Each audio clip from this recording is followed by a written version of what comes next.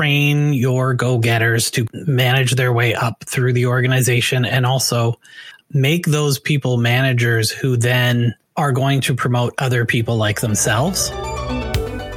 Learn modern marketing that you can use to grow your business in today's competitive landscape. This is Digital Marketing Masters with Matt and Carrie Rouse. Welcome to Digital Marketing Masters, and I'm your host, Matt Rouse. And today, my guest and guest host is here. How are you doing, Holly? I'm great. How are you? I am fantastic. I was just out chainsawing down some trees that fell in front of the driveway of my brother's place. Kind of tired out, but you know, it's good to get a little exercise in the morning. Go out, chainsaw and haul wood around for a couple hours, I think. It's a very different contrast to what you do in real life online, huh? Yeah, on a normal day, I do a lot of typing. So let me ask you this before we get started. We're going to talk about my book, but you just published a book yourself recently. So why don't you give us just a quick intro of yourself and your book? Sure. So this is Holly Jean Jackson. I'm a holistic business coach and marketing consultant. Work with people that are running health and wellness businesses on scaling their business to the next level without burnout and without overwhelm. The book I just published is called Inspiration Contagion: Health Secrets for Raving Success. And actually, it's almost exactly 3 months since publication date, which is pretty cool. I have 2 days away from that. And it's been going really well. It's been interesting. Lots of new lessons learned, but people seem to really enjoy the book. We've got about 31 reviews on Amazon, and it was bestseller in 3 different categories the first week we launched. Nice. So my book is How We've Always Done It. And you did the review for the back cover of my book, and I did the review for the back cover of your book, which was kind of interesting.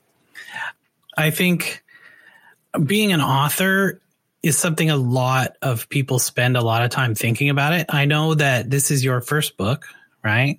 Yes, my first self-published book. Yeah. Right. Your first self-published book, I should say. Do you feel different now that you're considered like officially as an author? That's a good question. So I think it's still taking some time to sink in. So for example, when I come across friends or people that ask me to sign the book in real life, it's just like, oh, this really happened. And I will say it's opened some new doors and new opportunities for things. I'm going to be on a call later this week for being a potential speaker at a TEDx event in North Carolina. So that's really exciting. I don't think that would have been available to me without publishing the book. And it's been opening doors in lots of new, interesting ways. But no, I don't feel that different. It's kind of just taking time for it to sink in. Yeah, I think maybe not feeling different yourself as a person, except maybe, you know, a little more accomplished, right? Because you've done something that's a pretty big milestone, right? In everybody's life who writes a book. I think the thing about people asking you to sign the book is always a little weird. You're like, I'm not a famous person. Right. Mm-hmm. But yeah, the reason that I had you on the show again, I know we had you on just a couple months ago, but we're kind of doing the old switcheroo here, and you are going to be the guest host today, and you're going to interview me about my new book. Yes. And if we were on our live stream show, this is where I'd put on my professional glasses to prepare Matt. Should I put my serious glasses on? I have them here. You should put your serious glasses on. Everybody can imagine my blue-rimmed serious glasses. All right. So I read Matt's book, obviously, because I gave him a review for the back cover before it was live. And wow, just some really interesting nuggets of wisdom throughout. But the first place I want to start is, you know, you talk about apathy and complacency and old habits that are dragging people's businesses down and how to fix them. So if you shared maybe 1 or 2 ninja tips for the audience today on weeding out tomatoes, bad tomatoes in their organization, what would your 1 or 2 pro tips be based on the book? I think that the biggest problem and what people have messaged me about after having read the book or, you know, while they're reading the book is they say, oh my God, Matt, this is the company that I work at. There are, in some cases, entire departments of their company that they say are made up of coasters, which I'll put in quotes, right? Coasters. They are people who are coasting. They're either on past success. They have a process that they've been using for 20 years and they still do the same thing at work every day. They are never doing anything new. They're never going out of their way to help anybody extra. They're just coasting along, collecting checks, putting their time in, kind of thing. And what happens is the go-getters, the people who are out there who are going to do the hard work and come up with the big ideas and, you know, save that client relationship and all of those kind of things that you want, they get frustrated by having a company full of coasters, right? And they leave, especially right now, because as we all know, there is a shortage of workers in almost every single industry, especially in industries like technology, sciences, engineering, all of these kind of high-end skills that we want, and soft skills industries as well, right? Those people are in high demand. So if you have a company that lets people coast on their laurels or, you know, sit back and let other people do their work, then the people who do the work are going to leave because they can go out and get a better job for more money right now. So I think that's number one, is you can't let it go on, right? Something has to give. You've got to stop it. And I think the second one, and this is kind of a hard one for people, and it's that a lot of times people will stop themselves from doing things because they're trying to hide some kind of truth from themselves. And let me explain that for a second. So, inaction is a way for people to hide beliefs or limiting beliefs or things that they know are happening, but they don't want to admit. A good example would be an industry that's in decline, and you know it's in decline, and you're trying to make excuses of why you shouldn't pivot your business or change it to keep up with the times. Because it's comforting to do the same thing you've always done before, right? But it also could be, I don't know if I'm good enough to, you know, accomplish more or to be more successful or to get a bigger organization. So that problem comes in where people are hiding from, you know, one of the things that I just said. But so this is the reason why they're complacent, right? They're complacent because they don't want to admit that there's something wrong. Yeah, that makes sense. Yeah, those are two really big ones. And both of them are reminders that we need to be taking action to prevent our business from going into decline or becoming unusable to the market because you have so many coasters or complacent individuals or even apathetic individuals at that point. So really, really great points. Before we get into old habits, I'd like to see if you were to give the two solutions, the top two solutions for how to fix these two big problems in organizations, what would be one or two ninja tips you'd share with listeners today? Well, I think it's going to depend on the size of the organization. But in a lot of companies, you have problems where the go-getters in the organization are not promoted because it benefits the person who does the promoting to not promote people who do a good job. And I know that sounds ridiculous, but I think everybody's seen it, right? It's the way people fail up through companies. And it actually has a name. It's called the Peter Principle.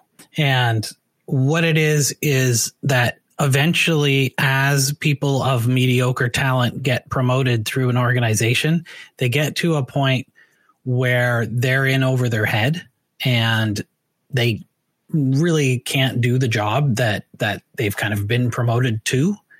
And then you get this heavy middle management failure in larger organizations.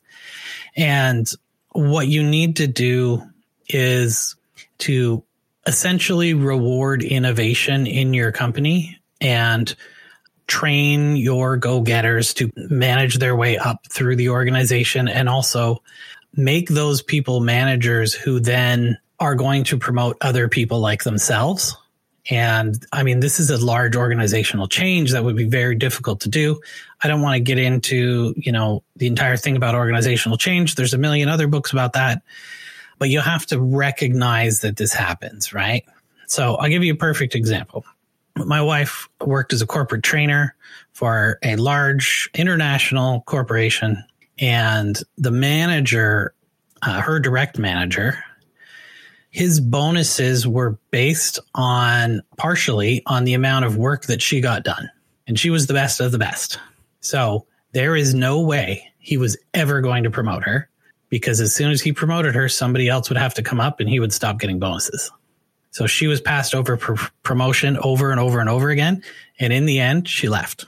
And it's obvious. Why would you stay? You're never going to get promoted. You're never going to go anywhere, right? That company now has lost that person who not only was the best at what they do in their company, was the one who was training everyone else on what to do in the company and how to be good at it, and was the top go-getter in that part of their industry. And she left, right? So I think you need to have a way to recognize the go-getters in your company and to be able to find those people and suggest or, help get them promoted through your company so that they don't get stuck in that kind of Peter principle, right? Where people are failing upward. Now, another one, and this is a super easy one to fix. If you identify people in your company who are complacent, apathetic, and you go through and you put some strategies in place to help those people, and it's not a temporary thing. We're not talking about people who have medical depression or something like that. Yes, you should help those people, of course, right? But if somebody is apathetic because of a medical condition, right, you need to have them seek medical attention. You're not going to change them with changing some policies and stuff, right?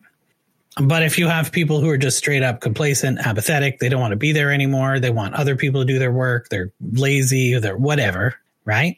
You need to do the things that you can do in reason to try and get them back on board and get everybody back rowing the same direction. Otherwise, your boat's never going to go anywhere, right? And if you can't, you need to get rid of them. And that's a tough thing, right? Especially with people. The longer that someone's been at your company, the more likely they are to be doing things the way they've always done it, and to be avoiding excess work, to be complacent, to be lazy. In generally speaking, I mean, you got some people who stay at companies for a long time and still do great work. But a lot of times, the people who've been with you longer are more likely to be complacent. So it's harder to get rid of them. So you want to do everything you can to try and help those people get back on the same page. And you want them to assist you in making their own job and purpose better. And if they refuse and you've done what you can do to try and fix the problem, then you need to get rid of them. I know that's tough in a market like this where you're like, well, who am I going to get to do the work? You're going to have to weigh that and say, is this person really productive to the company, or is this person making the problems that our company has worse? Yeah. Well, and this is like very, very tricky and complicated to some degree because, evaluating your incentive programs at an organization is part of the solution, right? Because sometimes incentive programs, like you gave with that example where your wife worked, actually create more of the problem. So I think it's leaders evaluating incentive programs to make sure it's not creating the Peter effect, make sure it's actually incentivizing employees to prevent apathy, complacency, and old habits. But the other thing I would say, the other caveat is I've been at organizations because I came from corporate that have these innovation programs. And it's oftentimes innovation for the sake of innovation in a way that's actually creating more apathy, complacency, and coasters because you've got a few go-getters leading these teams. And sadly, it just doesn't work out. So I think you have to really do a deep dive on how you're going to correct the ship if you're in a leadership role, especially if your organization is large, because it takes longer to make that pivot. So just wanted to throw that out there. There's something you mentioned there that I think we should clarify a bit. And I think what happens is this gets lost in the shuffle a lot. There should be a pretty distinct line between R&D and innovation. If you are going to say to your staff who already have positions in the company that are not R&D positions, innovating for them is finding a better way to do what they do, or finding a way to make a better experience for the customer, finding ways to be more productive, finding ways to improve the supply chain, right? Any of those things can be even tiny fractional changes, right? Like if you're doing 1,000 units a year and somebody finds a way to save $10, well, you save 10 grand, right? That's an innovation, right?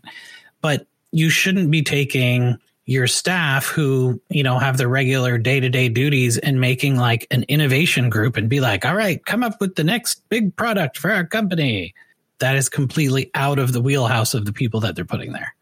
Yeah, agreed. And yeah, most of these innovation programs are depending on where these people work in departments. So it's not just R&D, but agreed. But my point was just think carefully about how you create those, and that it's actually helping you build leaders and employees that are excited and incentivized and invested in what you're doing, versus actually amplifying the existing problem of like, oh, we've got coasters on these teams that are getting bonuses from this innovation program, but they're not doing work. So one of the things that I love that you write about in the book that I think is a little easier for people to implement, even on an individual basis, are habit changes. So there are some old habits that people are probably not fully aware or convinced that are dragging them down personally as well as in their business.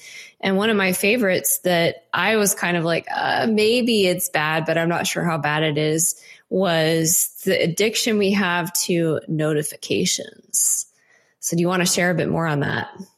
It's 100% true. Everybody's addicted to notifications. And I'll tell you why. They're a slot machine, right? Notification comes up and you're like, don't care. Another one comes up, don't care. Another one comes up, it's spam email, whatever, right? Notifications are constantly hitting you from your phone, but once in a while, they're really good, right?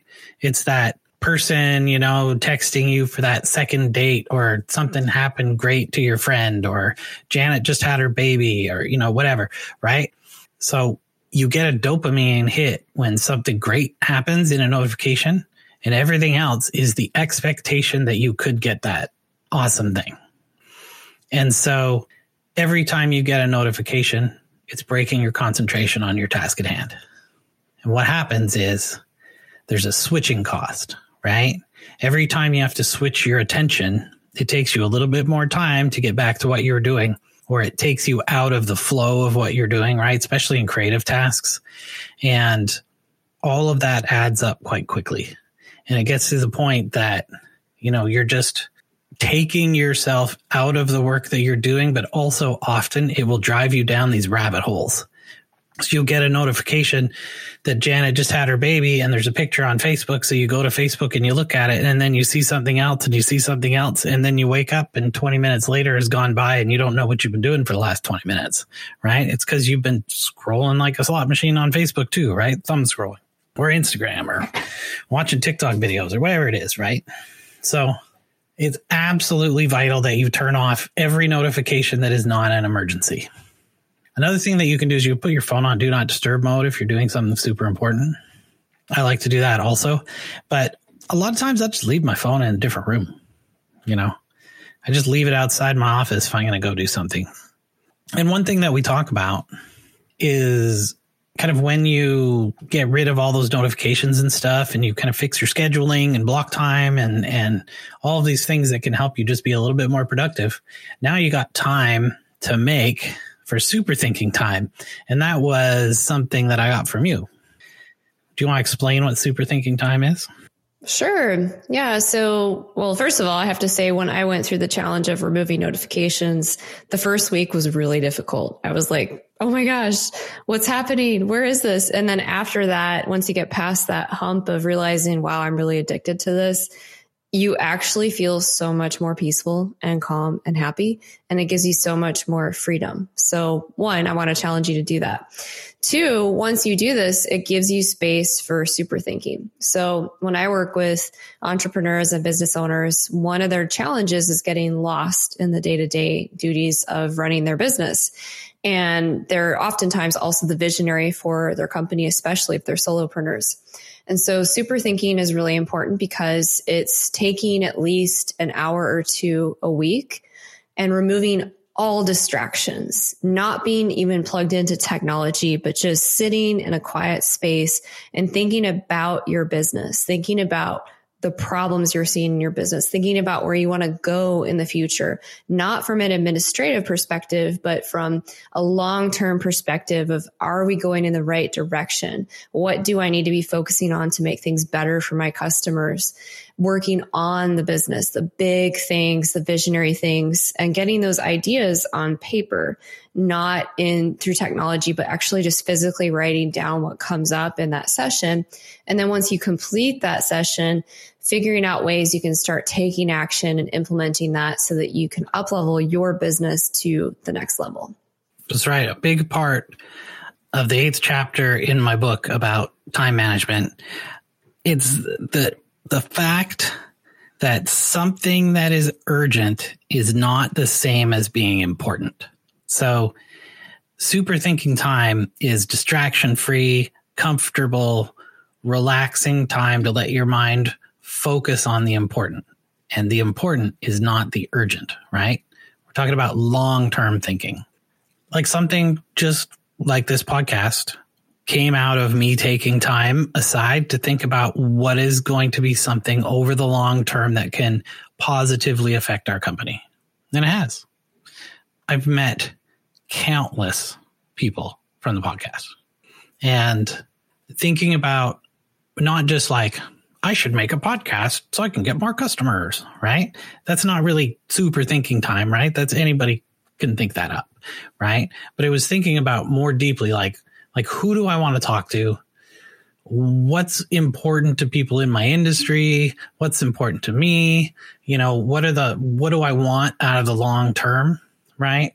And the long term idea was that, you know what, I want to meet interesting, similar minded people who are, you know, go-getters and they have ideas on how to be better at marketing or more productive or better at sales or, you know, all of these things that we can do because there's thousands of brilliant people out there. And if I get them to come on the podcast, I get to talk to them. So that, you know, came out of this super thinking time. Was it urgent? No. Was there a lot of other things that I could be doing? Absolutely. But I don't think any of them had the impact like this had, right?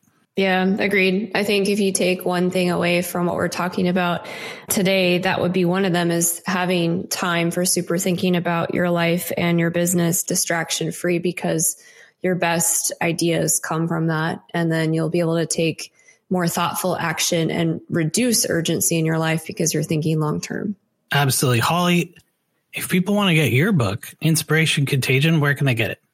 Yeah, you can find me at my website at hollyjeanjackson.com. It has information on the book, as well as just go to Amazon, and it's available in Kindle format as well as paperback. Just search for Inspiration Contagion. Perfect. And How We've Always Done It by Matthew Rouse is available on Amazon as well as Apple Books, Google Play Books, Indigo, Chapters, a bunch of other places. It is only ebook right now, but the print book is coming soon as well as the audiobook. Holly, thanks so much for coming on the show to co-host with me today. Yeah, thank you for writing it. It was a really great read. I hope people buy copies and start getting rid of the coasters and transforming their businesses. Nice. Yeah, your book's great too. Everybody go get it. Inspiration Contagion. It's on Amazon. Read it. Thanks, Holly. Thanks, Matt. This has been Digital Marketing Masters with Matt and Carrie Rouse. For notes and a transcript of this episode, go to hookseo.com/podcast. Join us next week as we dive into more tips and ideas to grow your business. Digital Marketing Masters is brought to you by Hook SEO Digital Marketing. Our show is produced by Matthew Rouse and Scott Burson, mixed and edited by Silent Outburst Productions. I'm your announcer, Daniel D. Craig. We would love to hear your thoughts. Please leave us an honest review with your podcast provider. Your reviews help us help more business leaders just like you.